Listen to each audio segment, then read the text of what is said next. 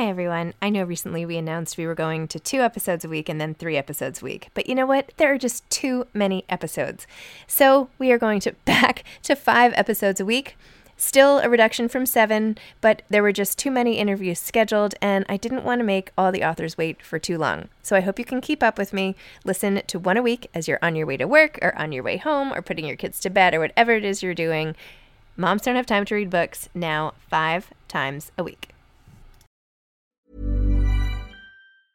A lot can happen in 3 years, like a chatbot may be your new best friend. But what won't change? Needing health insurance. United Healthcare Tri-Term Medical Plans, underwritten by Golden Rule Insurance Company, offer flexible, budget-friendly coverage that lasts nearly 3 years in some states. Learn more at uh1.com. Many of us have those stubborn pounds that seem impossible to lose, no matter how good we eat or how hard we work out. My solution is PlushCare. PlushCare is a leading telehealth provider with doctors who are there for you day and night to partner with you in your weight loss journey. They can prescribe FDA-approved weight loss medications like Wegovy and Zepbound for those who qualify.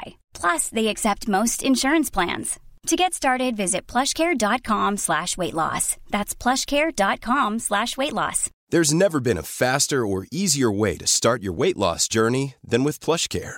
PlushCare accepts most insurance plans and gives you online access to board-certified physicians who can prescribe FDA-approved weight loss medications like Wegovy and Zepbound for those who qualify. Take charge of your health and speak with a board-certified physician about a weight loss plan that's right for you. Get started today at plushcare.com/weightloss. That's plushcare.com/weightloss. plushcare.com/weightloss.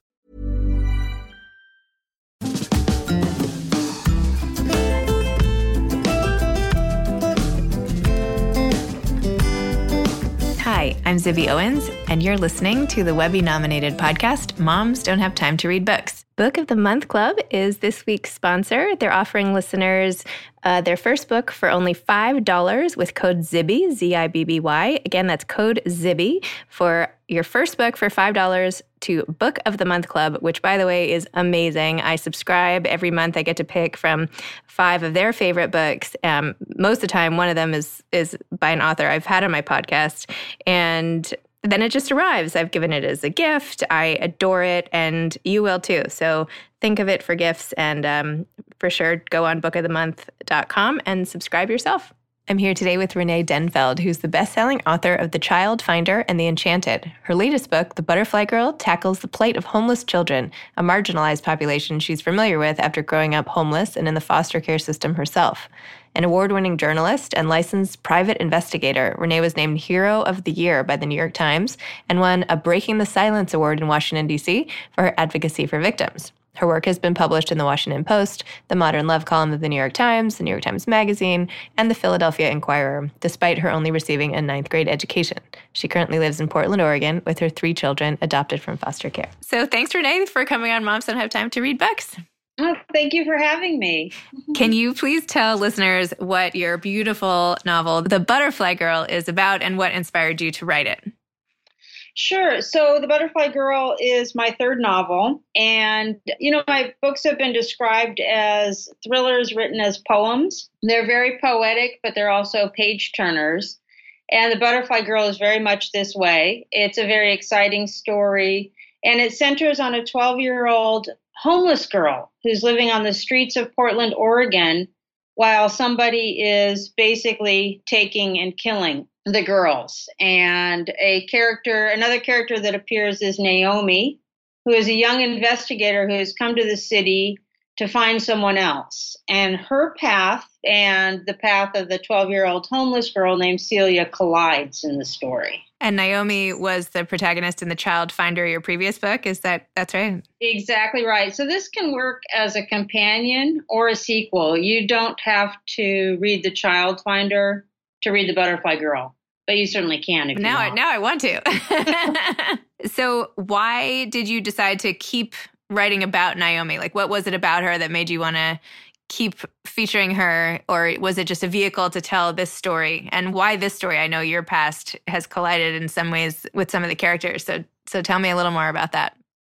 It's interesting. So I finished The Child Finder, and I realized right away I wanted to hear more of Naomi's story. I felt like the character wasn't finished for me, But I wasn't sure what the story was after that. And it took me a little bit of time before this particular story came to me. And when Celia came up to me, when this character appeared, this 12-year-old street kid, I thought, this is it.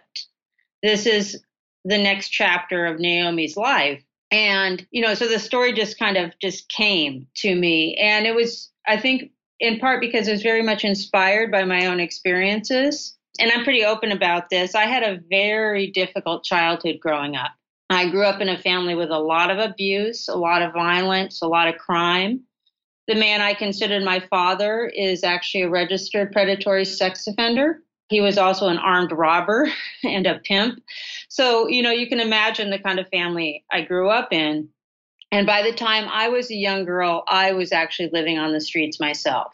And it took me until this period of my life that I was really comfortable writing about it. So my experiences as a homeless child really are directly inspiring the portions of this story that deal with Celia and her life on the streets. How did you get through that period of time? Like, how did you go from pulling yourself out of a really difficult home environment, putting yourself out there on the street? And I feel like, not that I have any idea what it's like, but now that at least I've been in Celia's head, I can have some perspective on what the day-to-day of that would look like, and almost the courage it takes to have to do that. And then end up here as an amazing author. And how did that journey happen? Oh, that's, I love that question, because I think it's so important. And that's part of the reason I write is, and I want to, make it really clear. This is a very hopeful story.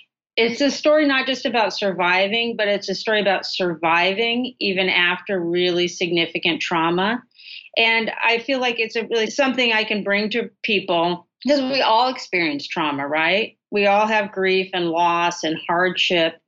And, we live in this culture where we're kind of told, particularly if we have certain kind of traumas happen to us, like I did, I got all these messages growing up that I was broken and damaged. And, I felt, you get these messages. And so I really internalized it for a long time. And the way I actually survived, I think my saving grace was the public library. And starting when I was little, I would run to the public library every day after school, and I would surround myself with these walls of books. And I escaped into story, and I escaped into my imagination. And that's a really significant theme in this story, too, was how the power of story, I think it's true with most of us, we can all cite this one book, one or two books that really changed our lives. And that's what saved me, was the power of books and stories and this eternal hope I always had that things could be better. And you've said that you taught yourself to write basically through reading all of these books and reading all the time, that you have only a 9th grade education. And yet here you are with these masterpieces that people at the most advanced MFA programs can't come up with. And yet you are like a self-taught artist, really. I mean, thank you. Yeah, I've joked I got my free MFA at the public library. I studied at the FITSA, and for people out there that want to be writers, I really encourage them, because I think the world needs our stories too. It's wonderful if you can get an MFA, but you don't need to. The world needs stories from all sorts of kind of people. And yeah, what I did is I read a lot, I read voraciously, and I write a lot. And I think I was actually really lucky to grow up going to the library, because the library is one place you can go if you're homeless. And so I spent when I was on the streets, I spent a lot of time in the public library. And I think reading that much and escaping into books gave me a very kind of poetic way of looking at the world even. It really changed how I saw the world, and it gave me a lot of hope. Did you have something like Celia's Butterflies that helped you sort of get out of the actual present and into a better place while you coped with it? Yeah, I did actually. It's kind of embarrassing to admit, but I escaped into a world of fantasy myself. And yeah, I would imagine that the families in the books were my families. I had all these amazing, different fantasies I lived in. I like to imagine that Native Americans were going to come save me. And, so I had these very elaborate daydreams that were kind of more like books I was telling myself, novels I was telling myself. where different people would come rescue me.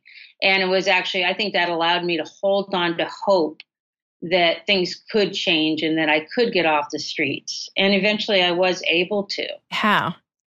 When I turned 16, I was able to get a work permit. And so I got my first job actually in a fast food restaurant, and I rented a dirt cheap apartment, which I have to say is not an avenue that's really available anymore for people to escape poverty and homelessness.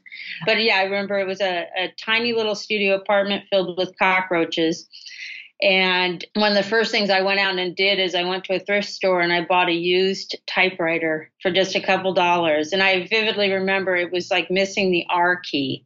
And so I would have to go write, this letter with a pen. And when I first got off the streets, I would sit around in this little studio apartment writing poems. And I would leave them at bus stops for other street kids.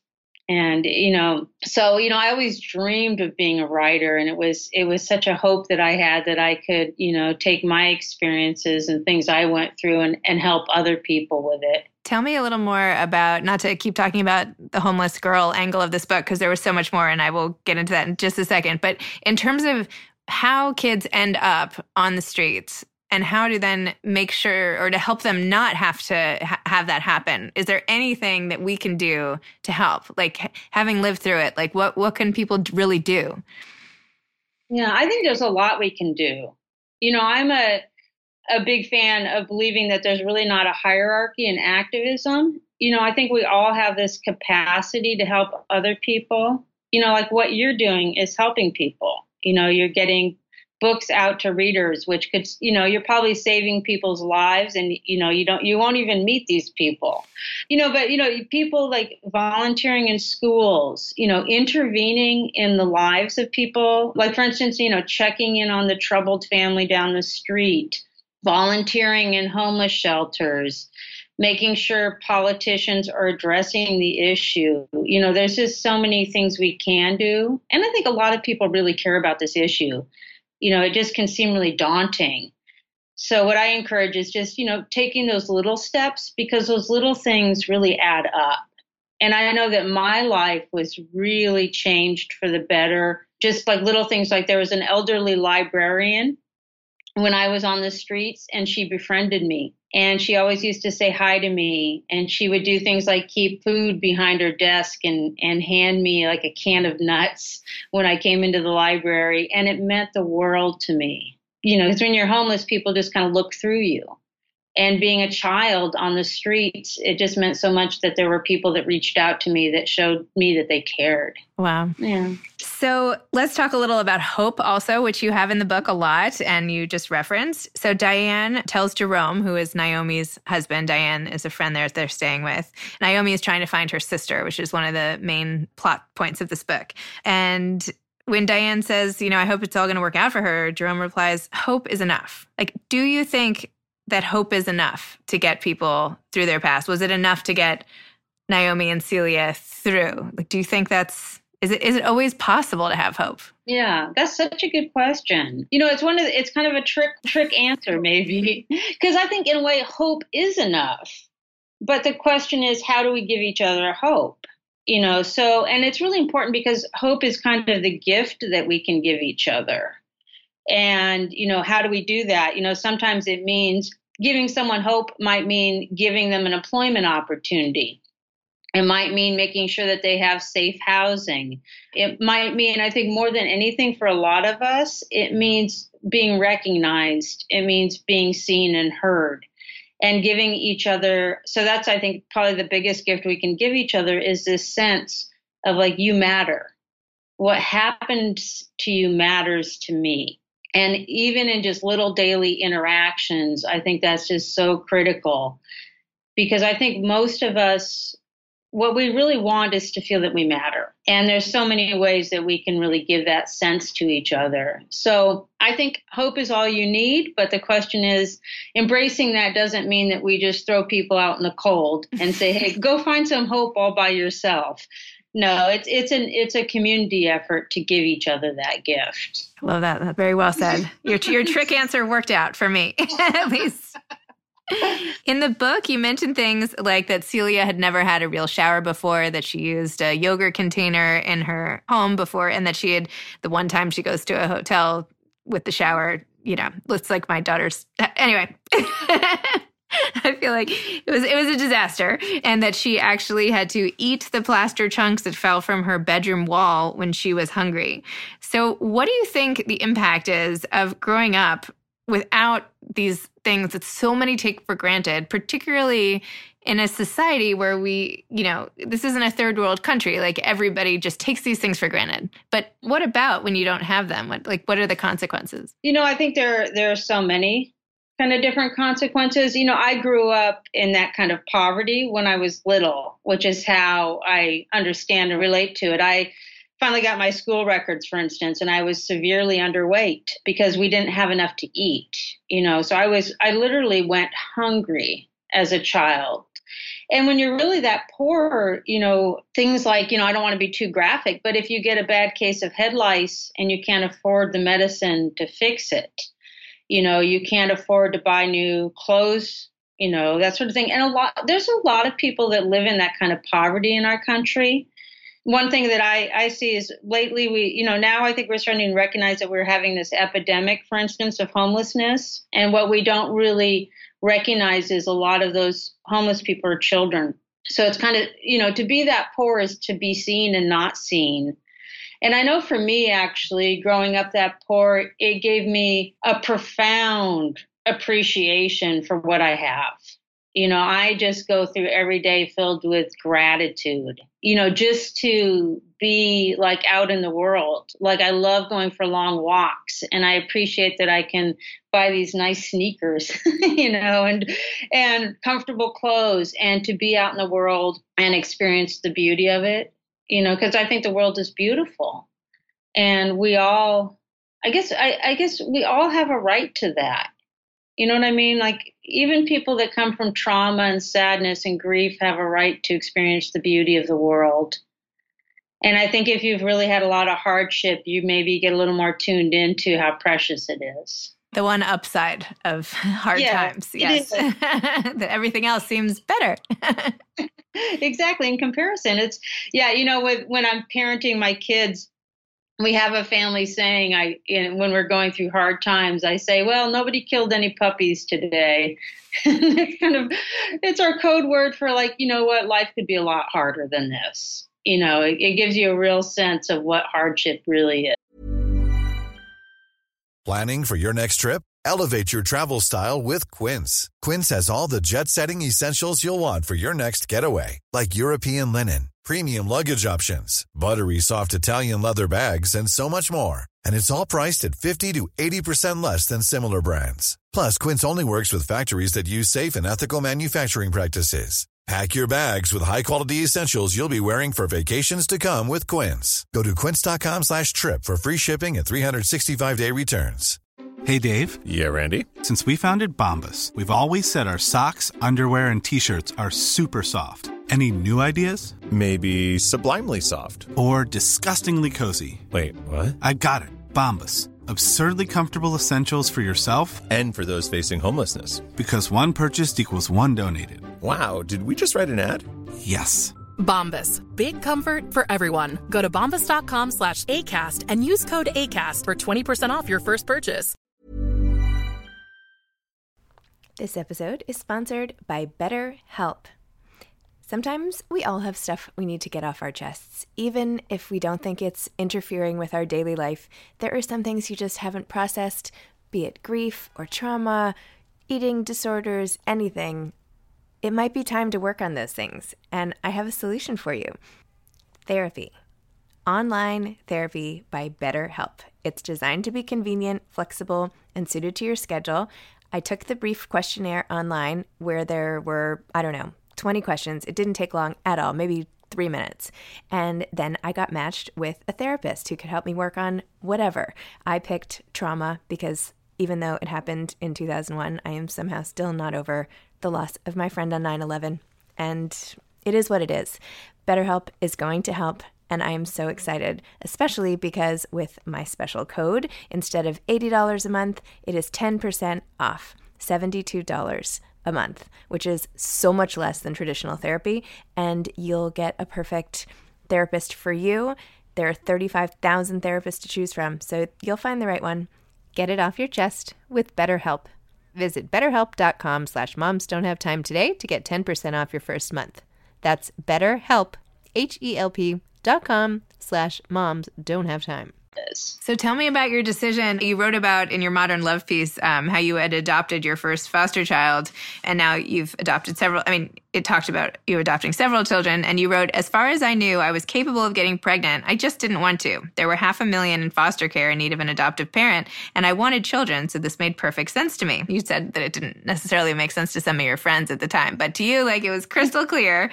And then you said the first months of motherhood hit me like a lead-filled gunny sack, which was the best way to put that. That was like, that's so unique and just awesome.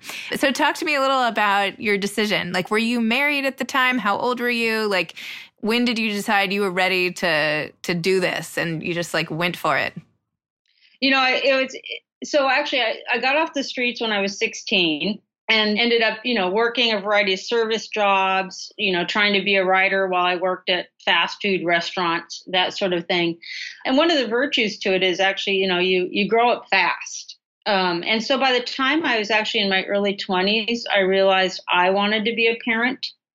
And I did feel really called to kids in the foster care system. I really felt like I wanted to parent kids from backgrounds like mine.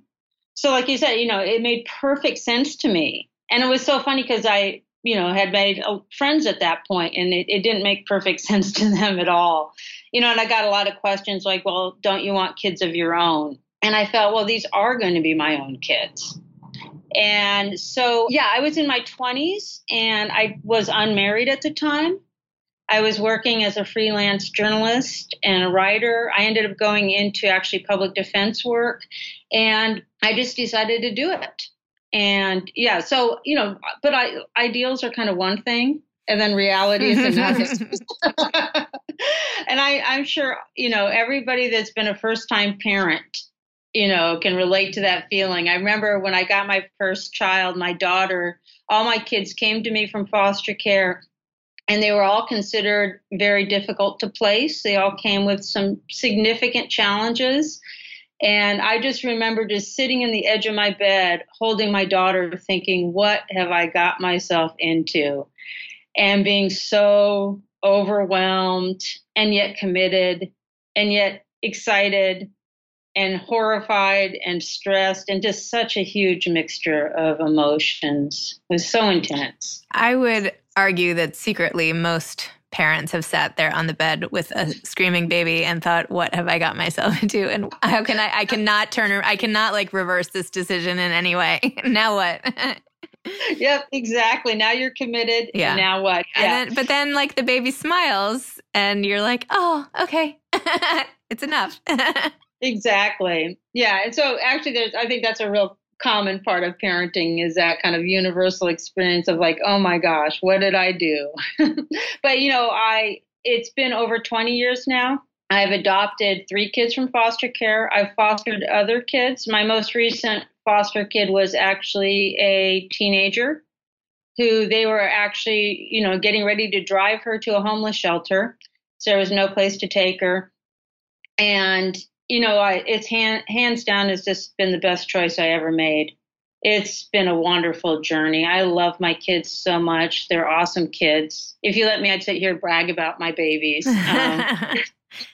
It's been a way for me to take the pain I experienced and turn it into something positive.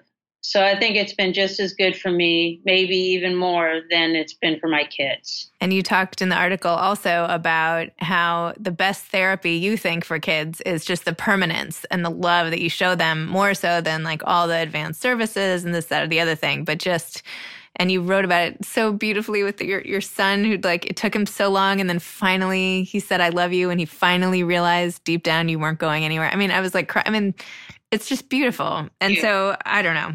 I mean, is that still how you power through? Like, how do you get through these really challenging parenting moments? How do you stay calm and patient and persevere and all those good things that I feel like I lack? I think, it's been a learning curve for me too. But, I think for me to give up on my kids would have meant giving up on myself, and so a lot of my parenting journey has been, I can't give up on them because then I would be telling myself that I don't deserve to be saved either. And we all deserve to be saved. We all deserve love and a family. So I think that there was just, such a deep commitment on my part, to be honest. I just knew I couldn't give up. I couldn't give up on them. To give up on them would be to give up on myself. And particularly my oldest son came to me with a great deal of rage and anger problems. And it wasn't a matter of just having some bad weeks or months. We had bad years. It took years. And now he is this very, happy, successful, wonderful young adult. He's doing great in his life. It's just a beautiful thing to see.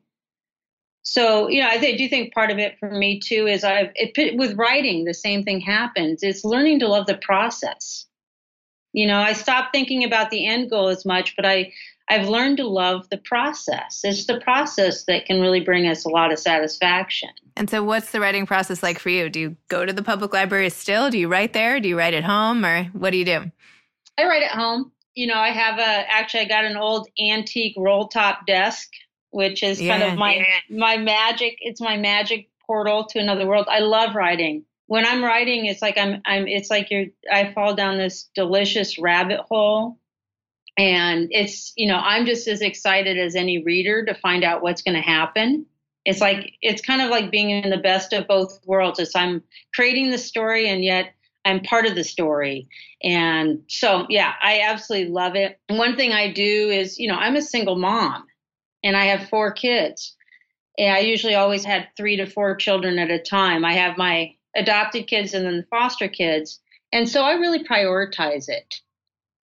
I let the chores go. I remember hearing Margaret Atwood speak and a reporter had asked her, you're a mother and a writer, who does the chores? And Margaret Atwood said, look under the couch. Pick your battles. Battles. That's my attitude too. You have to prioritize your art, I think, sometimes. And I think it's been good for my kids to know that mom's writing is important to her. Wow.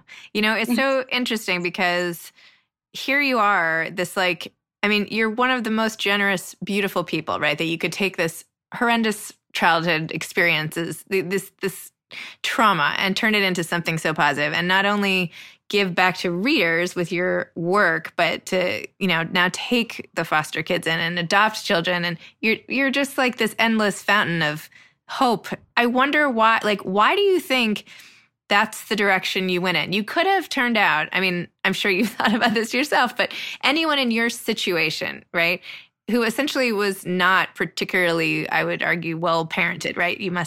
I don't know anything about your mom. But I'm just going to go out on a limb here and say that you might not have had parents who were reading all the parenting literature and all of that and the other thing. And yet look at how you turned out. You turned out amazingly well.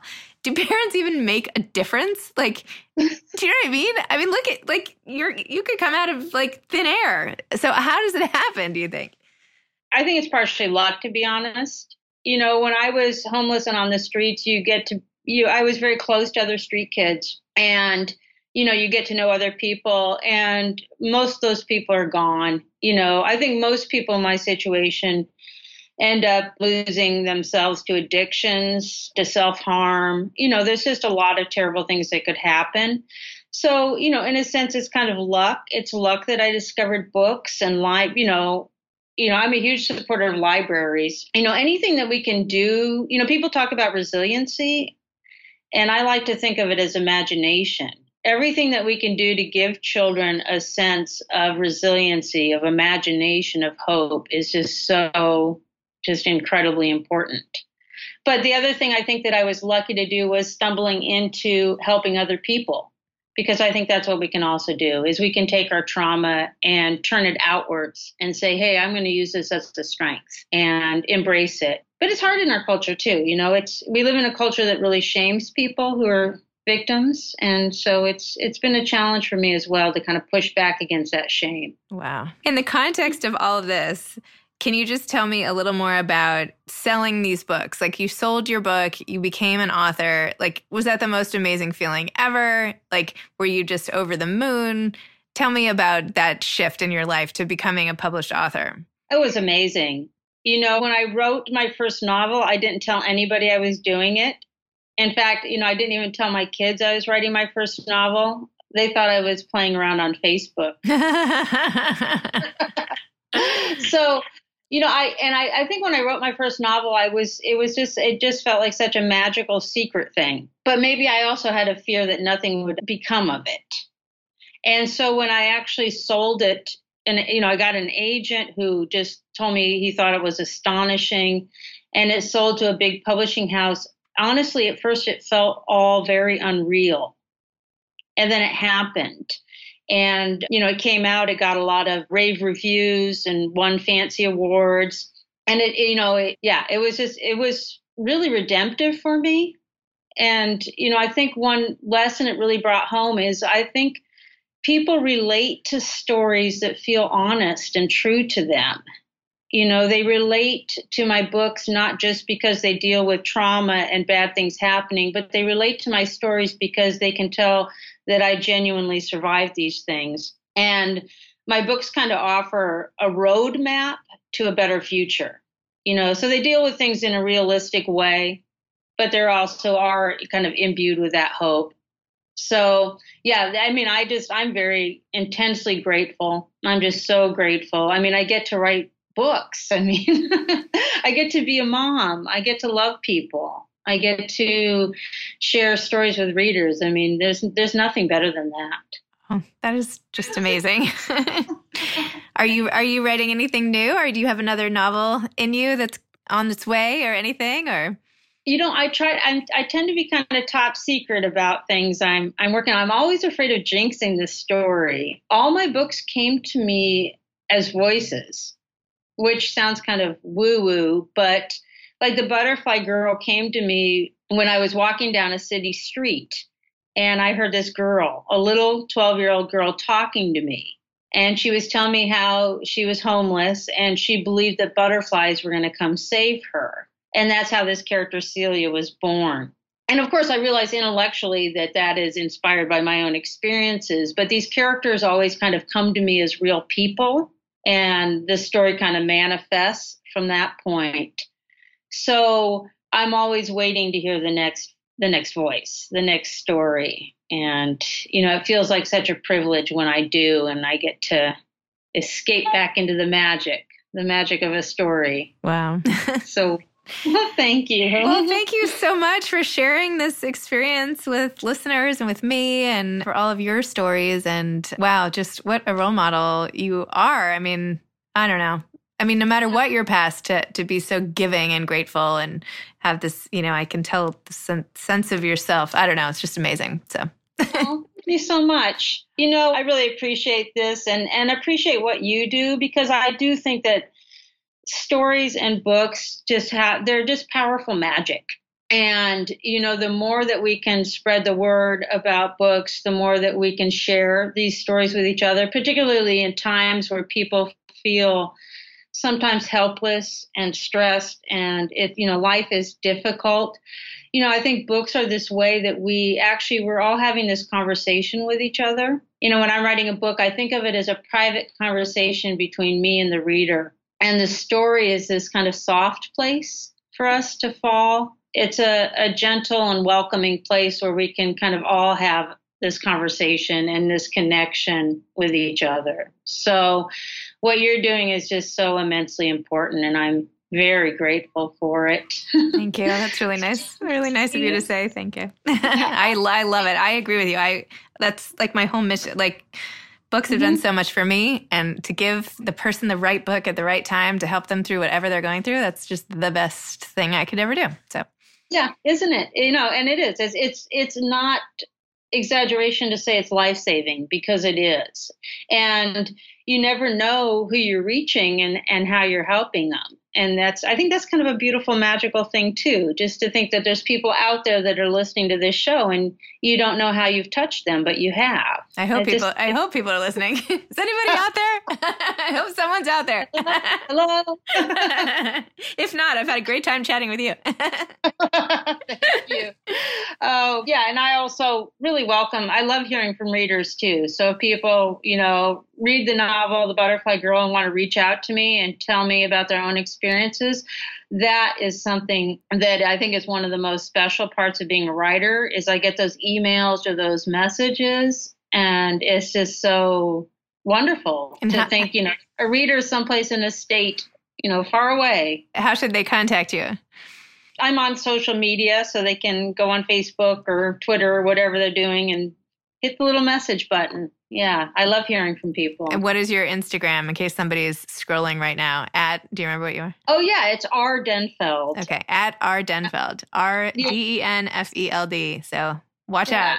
Somebody direct message Renee so that she can know that somebody has listened to the end of this episode. And if not, I'm going to shoot myself or something. All right.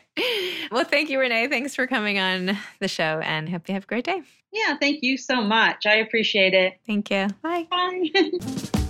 This episode has been sponsored by Book of the Month Club. bookofthemonth.com. Enter code ZIBBY to get your first book for $5. Thanks for listening to Moms Don't Have Time to Read Books. You can follow me on Instagram at Moms Don't Have Time to Read Books. Thanks so much to Steve and Ryan at Texture Sound for the sound editing. And thank you to Morning Moon Productions for providing this fantastic intro and outro music. Thanks for listening. You could always email me at zibby@zibbyowens.com.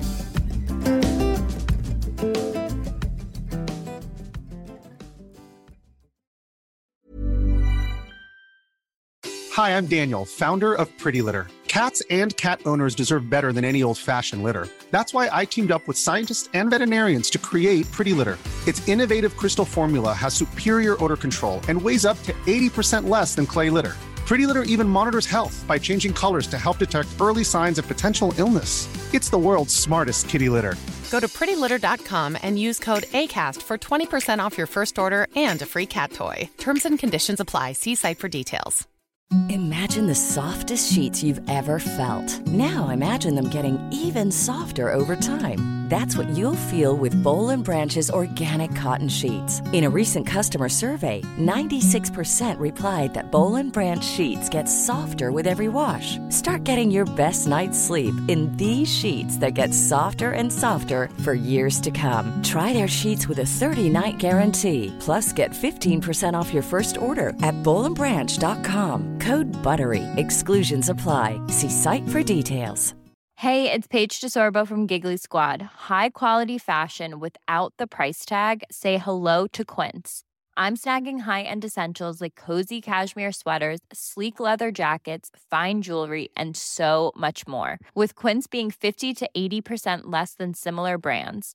And they partner with factories that prioritize safe, ethical, and responsible manufacturing. I love that. Luxury quality within reach. Go to quince.com/style to get free shipping and 365-day returns on your next order. Quince.com/style.